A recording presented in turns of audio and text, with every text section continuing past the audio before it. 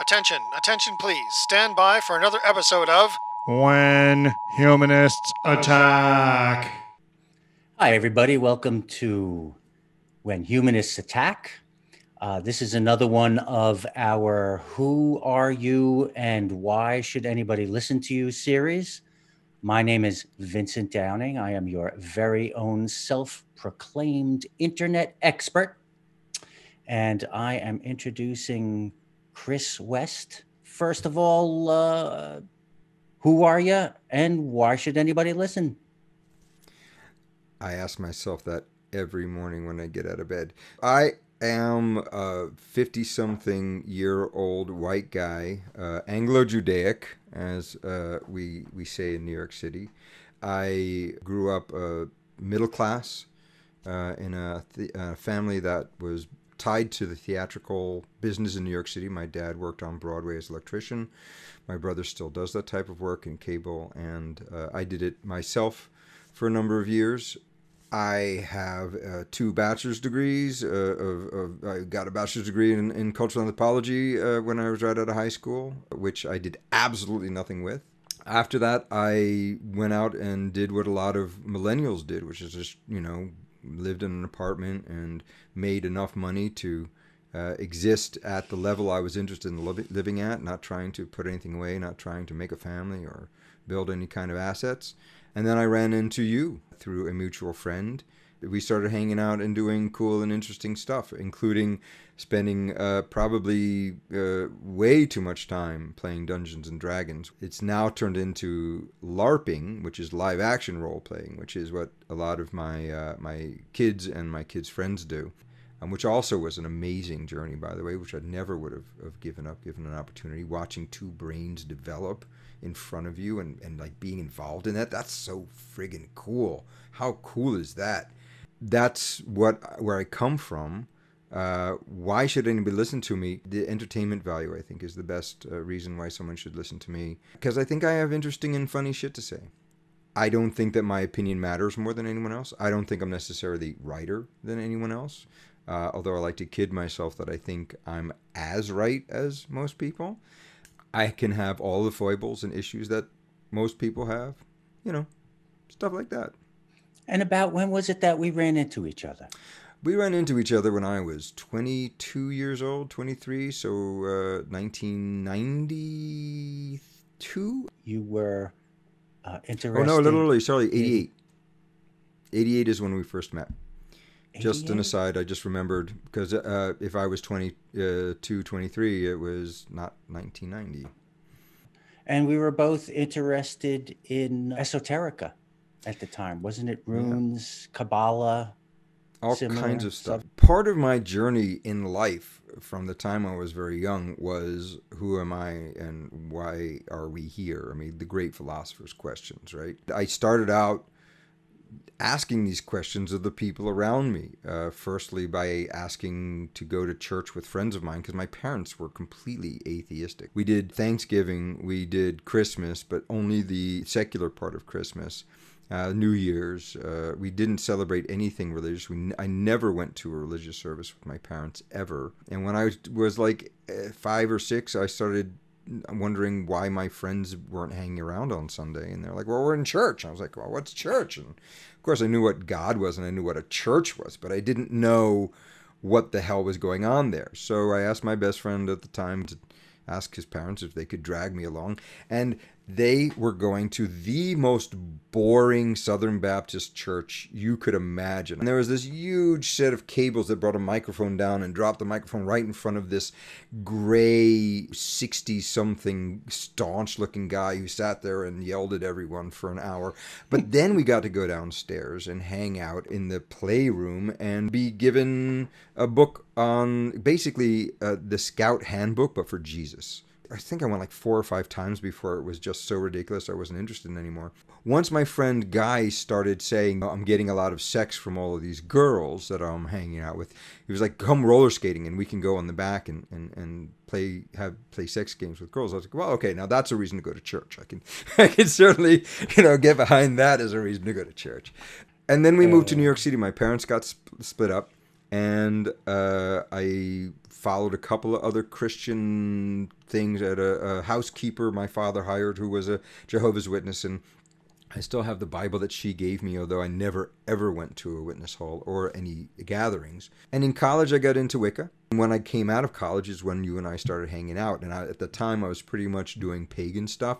Although I was starting to get interested in runes, you introduced me to the whole Thelemic thing and this mystical Kabbalah stuff. And the way that I describe it is I spent probably 20 years of my life looking really hard for any evidence of the supernatural that I felt was real evidence. I mean, really hard. I mean, I was dancing for hours, drunk on rum, chanting to Yorubans. I was meditating and doing runic stuff, and we were doing these initiations and all. And nothing that ever happened was not. It was something that I would say, hands down, was a supernatural effect. And I think if I'm going to see a supernatural effect after exposing myself to the bleeding edge of belief and the cutting edge of weird occult stuff, I should see something. And I remember very clearly you said to me that one day that the group that we were hanging out with at the time were trying to be ordinary people living extraordinary lives, and it ended up being just extraordinary people living terribly ordinary lives. And I thought that was a beautiful way of putting it, because you look at this, it's as a seeker of supernatural things, of otherworldly interactions with the vibrations in my brain, which is what everybody thought was going on. You vibrate this, and you're cutting into a key, and the universe is really a machine, and if you have the right vibration, you're turning this key, and that's making shit happen, blah, blah, blah. In the end, it was really just a bunch of overweight, middle-aged people smoking cigarettes and hanging out on a Saturday, which is fine. There's nothing wrong with that. I mean, it's just, I don't think we were actually touching anything supernatural. And after you and I did the whole Atoda thing, which we can talk about, I just decided that there was not enough evidence to warrant my belief. I certainly remember you being very open-minded about the existence of, for lack of a better word, the supernatural. And we did spend a fair amount of time discussing it during those years. I've had certain paranormal experiences that I can't explain according to the current scientific paradigm, but I still have never taken those as myself as evidence of anything quote unquote supernatural. The quote, if I'm remembering it correctly, we got that from my mom, and it was when she said to us that day that she was surrounded by people who were trying to live ordinary lives in extraordinary ways and living extraordinary lives in very ordinary ways. Yeah. She didn't see any way out. You know, that was that she was hoping for something else too.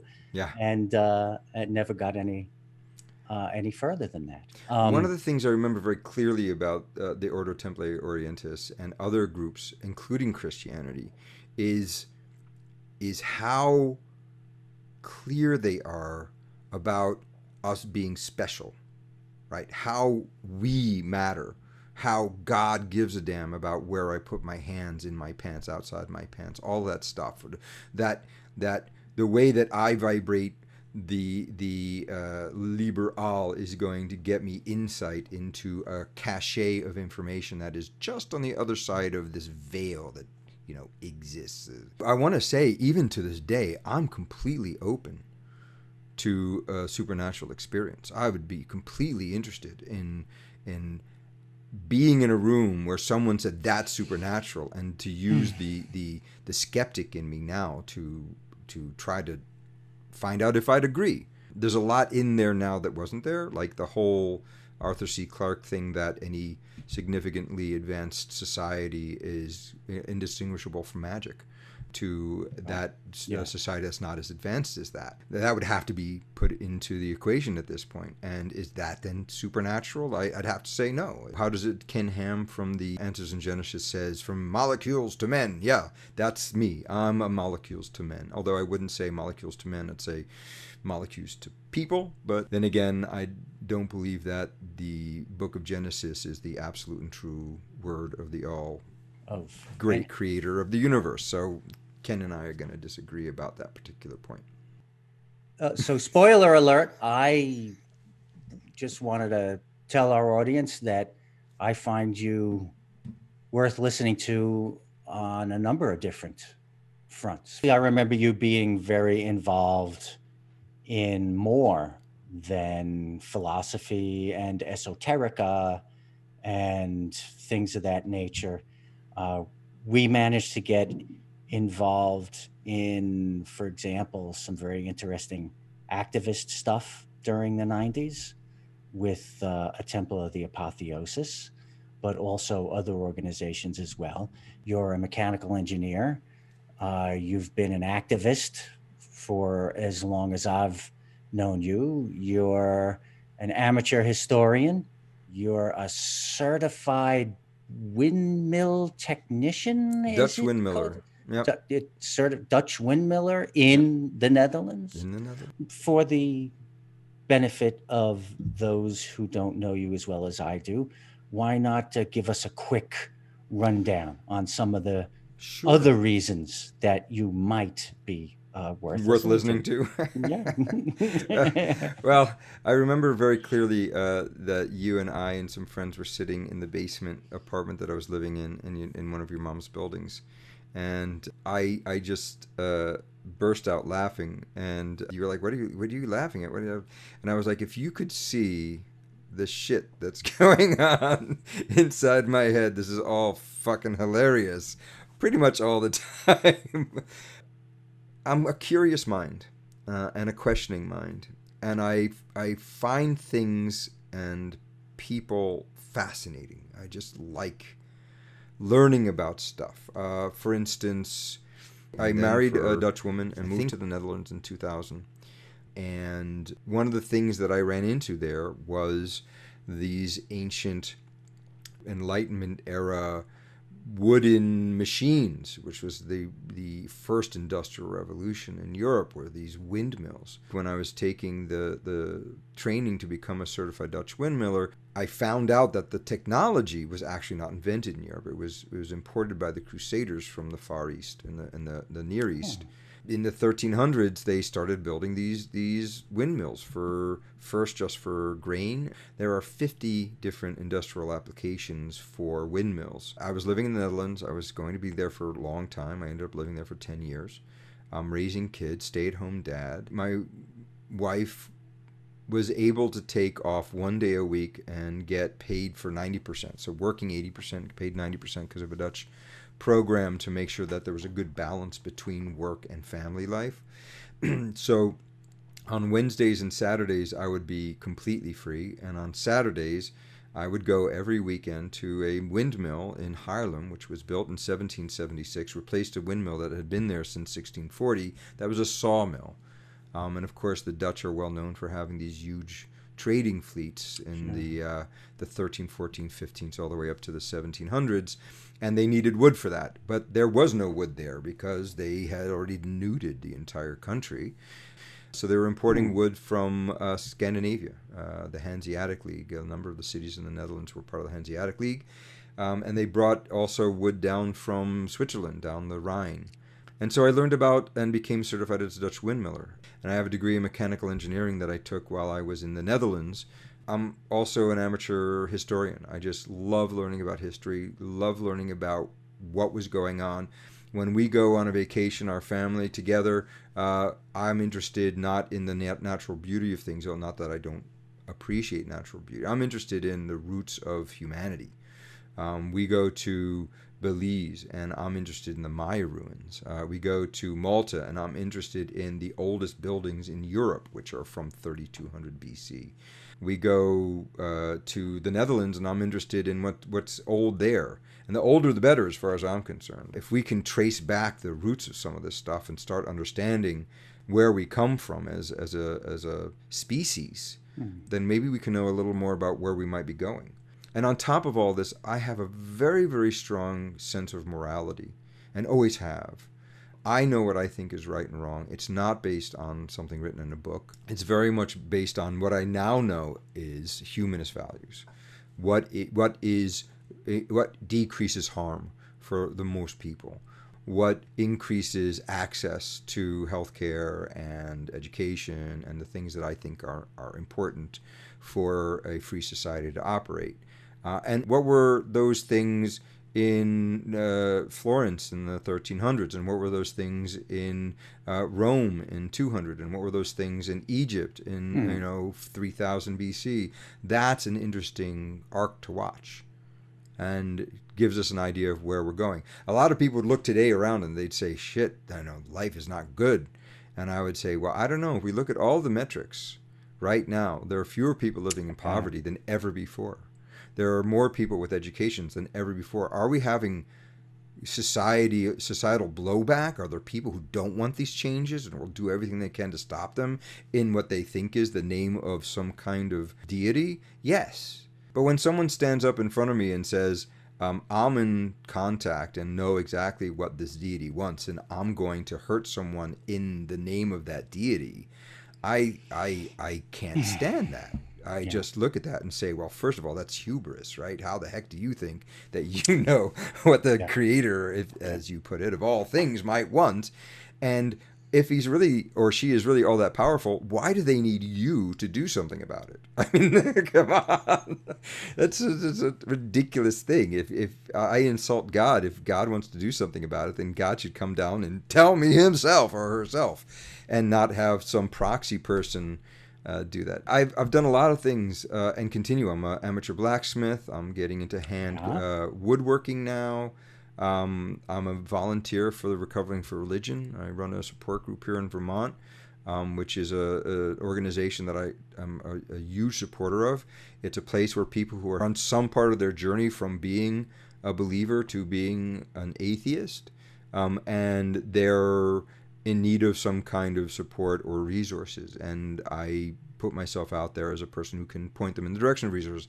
I am not a psychologist. I am not a psychiatrist. I am not a counselor. I just have ideas and thoughts and resources that I can point people towards, and sometimes that helps. And hopefully, when I help someone on that journey, then I make another person who is not basing their decisions on what I consider to be pretty kooky stuff. And I think that's better for all of us. And if I can impart that to someone, then it's maybe worth listening to me. But if you don't walk away from a conversation with me with that as what you are thinking, then maybe don't listen to me. You're right now in the process of rebuilding a house in Vermont.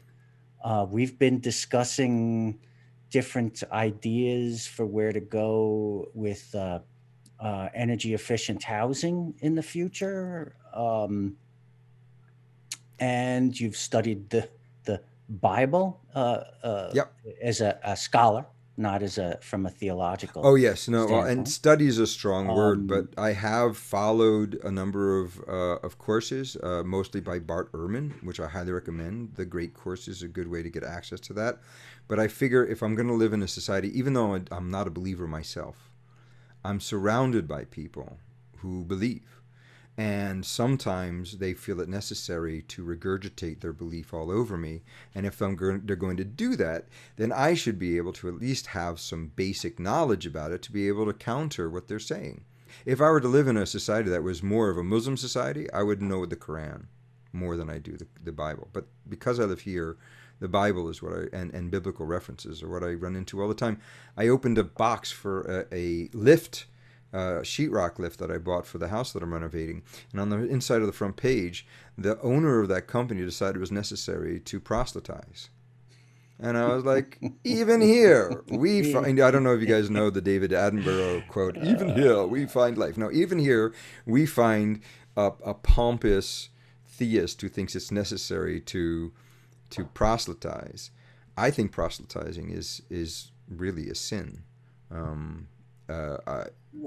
now wait a minute, hold it. I'm going to break in. I'm going to break in. We're looking to proselytize humanism, and other skills here at When Humanists Attack, what's the difference between what we're doing and what a theist would be doing? When a theist is trying to convince you of a worldview, what they're doing is they're making huge assumptions about the nature of the way things are. When we're talking about spreading the word and talking about humanism as an alternative to living a good life without a God, which is the catchphrase for them, what we're talking about is not a worldview that has no scientific basis, right, or that doesn't have evidence behind it. When we talk about social justice, we can sit down with social scientists and we can say there is a basis for the inequity in society, and working towards equitable society is a goal that helps us all, and that's a humanist goal. It's not a Christian goal. There are plenty of Christians who believe that as well, and I would be for working towards that type of goal with them on that one thing, but I'm not proselytizing. I'm not trying, although I'm talking about what I believe, and but it's not the same. My own take on the difference between what we're doing and what a theist would be doing is that a theist enters into a conversation about their beliefs with anybody with the idea that no matter who that person is, should believe what they believe. And correct me if I'm wrong, but we're not assuming that every single person on the face of the earth should be a self-identified humanist in order for things to be good. I mean, I understand that we're saying it's a big world with room for different kinds of people. Absolutely. I personally would prefer that everyone was atheistic, and that would be a good thing in general. But I don't insist that everyone believe what I believe. I think that that's foolhardy. I also think that it would become a rather uninteresting kind of a place if everybody believed exactly what I believe. As a person who wants all kinds of diversity, and I want to protect that diversity, I would agree with you on the proselytizing thing. However, when we look at the history of colonialism in the last 400 years, 500 years, I think what we find is that the harm of proselytizing from that religious point of view and from a power position is obviously had some serious ramifications for the diversity of language, the diversity of cultural ideas, the histories of a number of these indigenous peoples. There's a day in which, when I was in Belize, I learned about this one priest who took all of the Maya books, hundreds of books, piled them in a square and burned them, destroying, in the name of God, this cultural history. Now, I'm not going to say that the Mayans were right, that blood sacrifice was a good way to go, and there were all kinds of things wrong with the Maya culture on the upper levels. But that type of cultural genocide, that we have literally 3 or 4 books left of Maya script. The rest of them were burned that one day by that one priest in that one square. And I don't think a humanist would do that. And that's why I think the world would be better with humanists. Because I know that there are people out there right now who, given the chance, would do that to a lot of books. Although there are things that I want to work on with people who don't believe what I believe, that secular humanism, I think, has very high moral ground. Well, of course, I would agree. Don't you agree with me, Vincent? And talking of books, let's hear a bit more about who are some of the thinkers who've influenced you. Definitely my parents. Just early on, even though one of them was a manic depressive and the other was an anger junkie, they were both humanists at heart. When I was 4 and 5, we had in Little Berkeley Heights, New Jersey, this very, very white suburban area, about 20 minutes outside of New York City. On the weekend, we would have people of all backgrounds, all races, all sexual orientations hanging out at our house. Because my parents were in the theater, and those were the people they knew. They knew actors, and that was everybody. I would say learning about evolution in my cultural anthropology school classes, that Darwin, although Darwin has theories and I had ideas at the time which were very much couched in the culture of the time, racist ideas. I do believe that was the beginning of a huge revolution in thinking, and I think that Darwin was a very important person in that way. I'm a big fan of philosophy, the beginnings of philosophy, the questioning who you are and why we're here. So I'd say Plato and Socrates. Through Plato, of course, we don't have any actual writings of Socrates. We don't even know that Socrates actually existed. The only thing we know is that Plato used him as the teacher. He could have never existed and was just a creation of Plato's.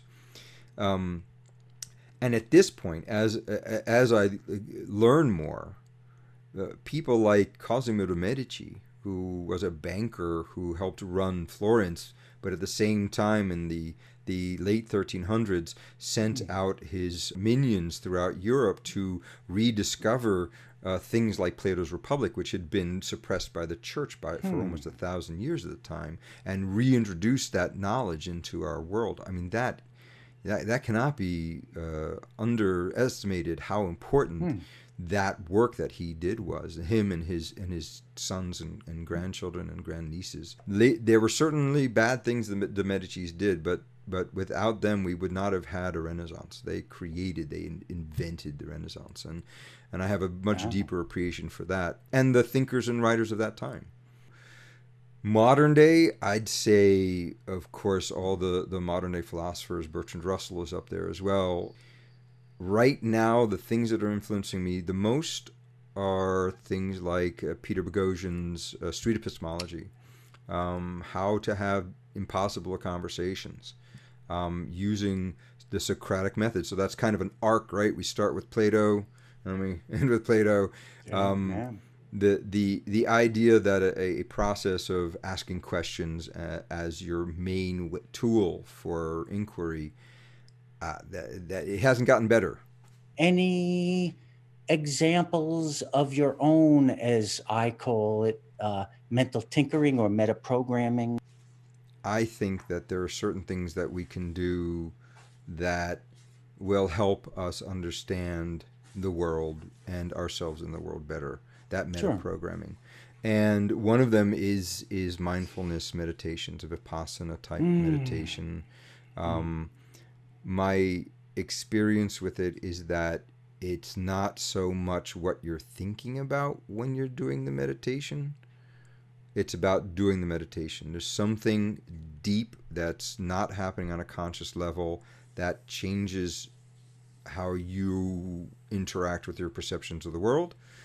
The other thing is, I'm very into listening to a podcast called You're Not So Smart that goes through the history and what we know about how the brain works, so that I can understand how memories are created in our brains, why experts are saying eyewitness testimony is way overrated in the federal justice system.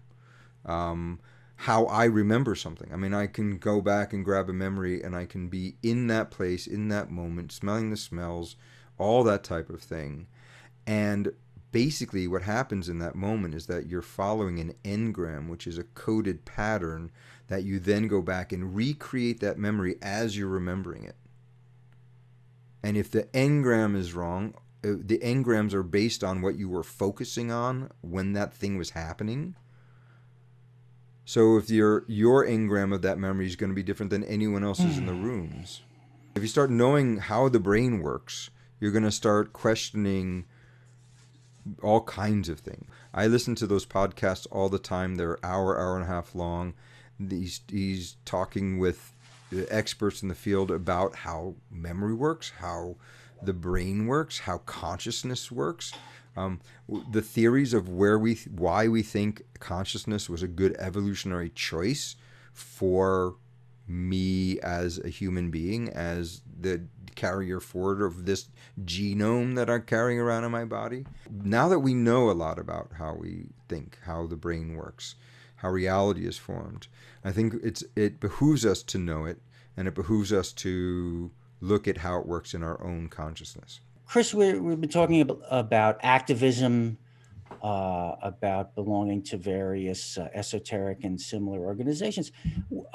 It sounds to me like both of us have staked a claim on some turf that's pretty left of center. Care to tell our audience a bit more about that?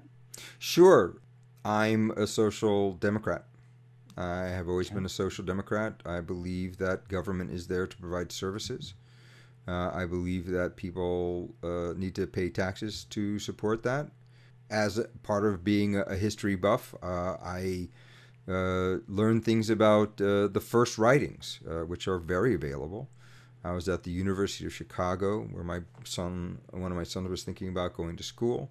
And they have a wonderful museum there, the Near East Museum.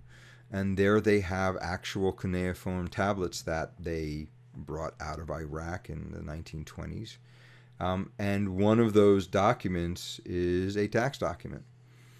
So the very earliest cities understood that if you're going to have a division of labor, if everybody isn't going out and hunting for their own food, and we're going to have this set up, then we need to come up with a way of taking in assets and redistributing those assets.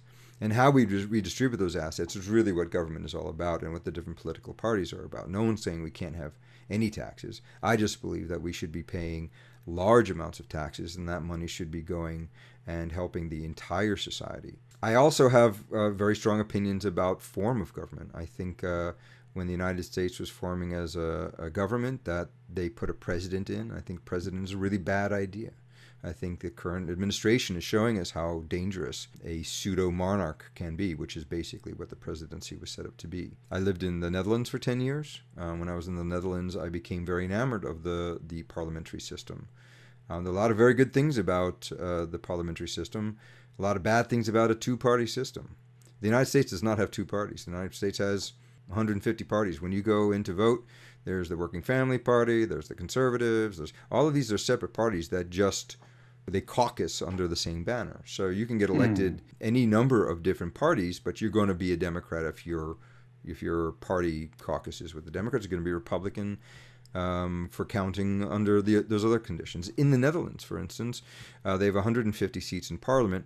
And what you'll have is, in order to form a government, they need to make a majority in order to create an executive branch to run the government. And that can have two large parties and one or two very small parties that in general never ever get ministerial positions or secretary positions within the government, but are then thrust to the fore because they were the gap that filled the hole that the larger party needed to form a government. So not only am I a social democrat, I'm also a proletarianist. I really believe that the proletarian form of government is superior to the one that we have here in the United States. Because of the presidency. And the presidency is way too powerful a position. I think it's interesting to look at France, where you have a president and a prime minister, and how they figure out things. It's a very weird hybrid, which was created almost the exact same time the United States was formed. Most of the parliamentary systems in Europe are really from the mid-1800s, about the time of the Civil War. So that's where I come at. Not only do I come at, I believe, as a humanist, a secular humanist, it behooves me to be a social democrat, because I think it strives for the greatest amount of good to the greatest number of people, and that's my opinion, of course. But also, I like to be a student of government, to understand that this is not the only way we have to run things. Who no longer affects you? What have you changed your mind about? How about that? I've changed my mind about the existence of supernatural things. I don't think that I'm the center of the universe. I think that was the most profound moment that I've ever had in my life. There's a moment, if you've ever learned a foreign language, there's a moment where you understand 30% of the language and you don't understand 70% of the language. And then one night, it'll flip, and suddenly you understand 70% of the language, and you don't understand 30% of the language. And that's the kind of moment I had.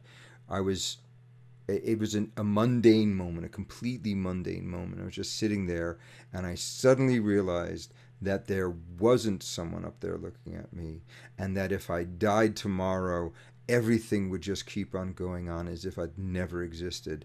And that was weird. That moment meant that I didn't believe that I was the center of any universe. That was like being ripped inside out, because what I'd believed was that I was important, and that what I did, I mean, I could knock on wood and that would in some way affect the fact that the car wasn't starting, or pray to God that I'd find my keys, or any of that kind of stuff.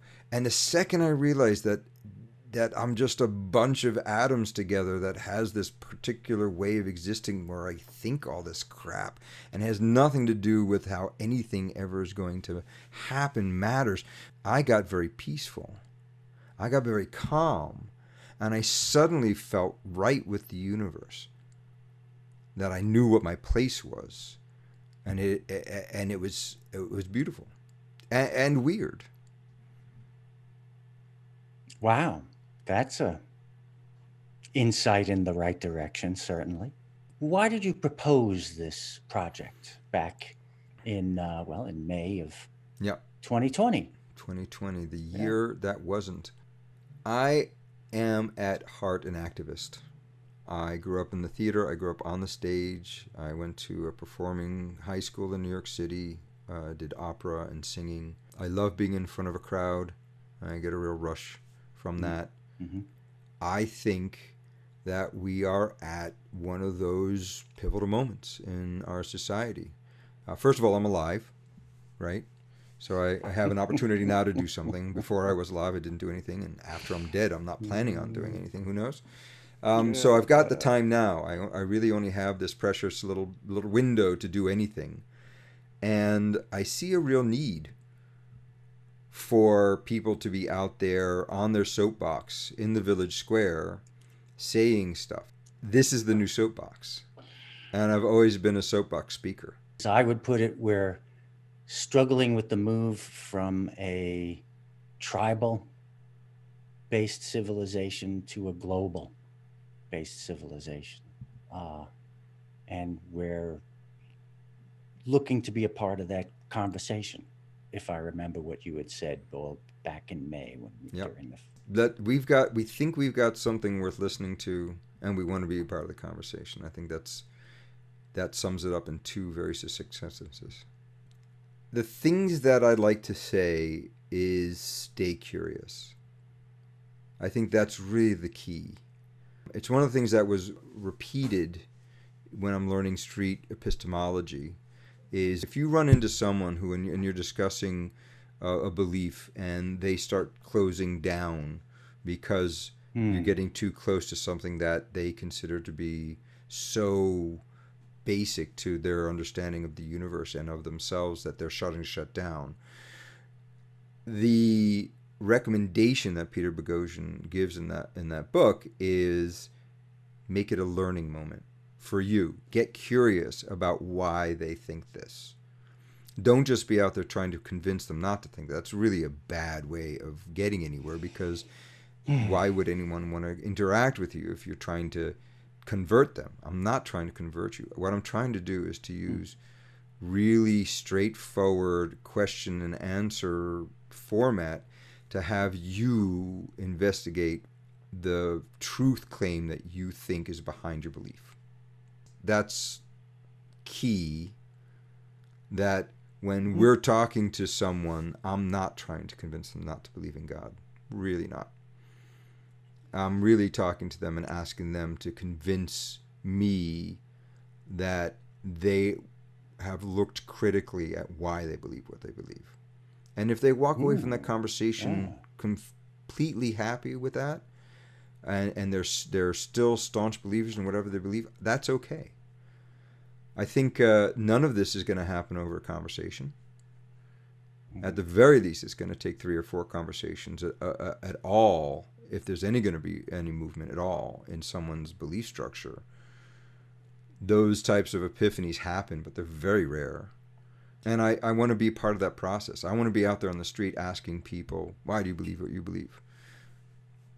What do you hope to accomplish by posting these videos? I'd like to have fun. I think this is fun. And I don't want to do something that isn't fun. Oh yeah, I do stuff that isn't fun. Like when I'm working on the house and I gotta get this thing built before the end of the day because the guy's coming to borrow. That's not fun. This is fun. Yeah, this is fun. I was looking forward to this. All day. I'm an open book. If people want to get in touch with me and ask me questions or start a conversation, I'm open to that. You can contact me at whenhumanistattack@gmail.com, and that'll be on the screen as well. And if you think that you would like to interact with Vincenzio or I here at When Humanists Attack, we'd be very interested in engaging with you. And we'll be back with interviews from all kinds of people. Thank you for watching. Thank you for listening. We certainly hope that this has provided you with some insight as to why, well, we think that we're worth listening to. If you like what we're up to, while you're at all of this, why not hit subscribe? Why not hit the little bell? And again, I really would urge you to get us on our Discord server called, appropriately enough, When Humanists Attack. Thank you very much. Been a pleasure.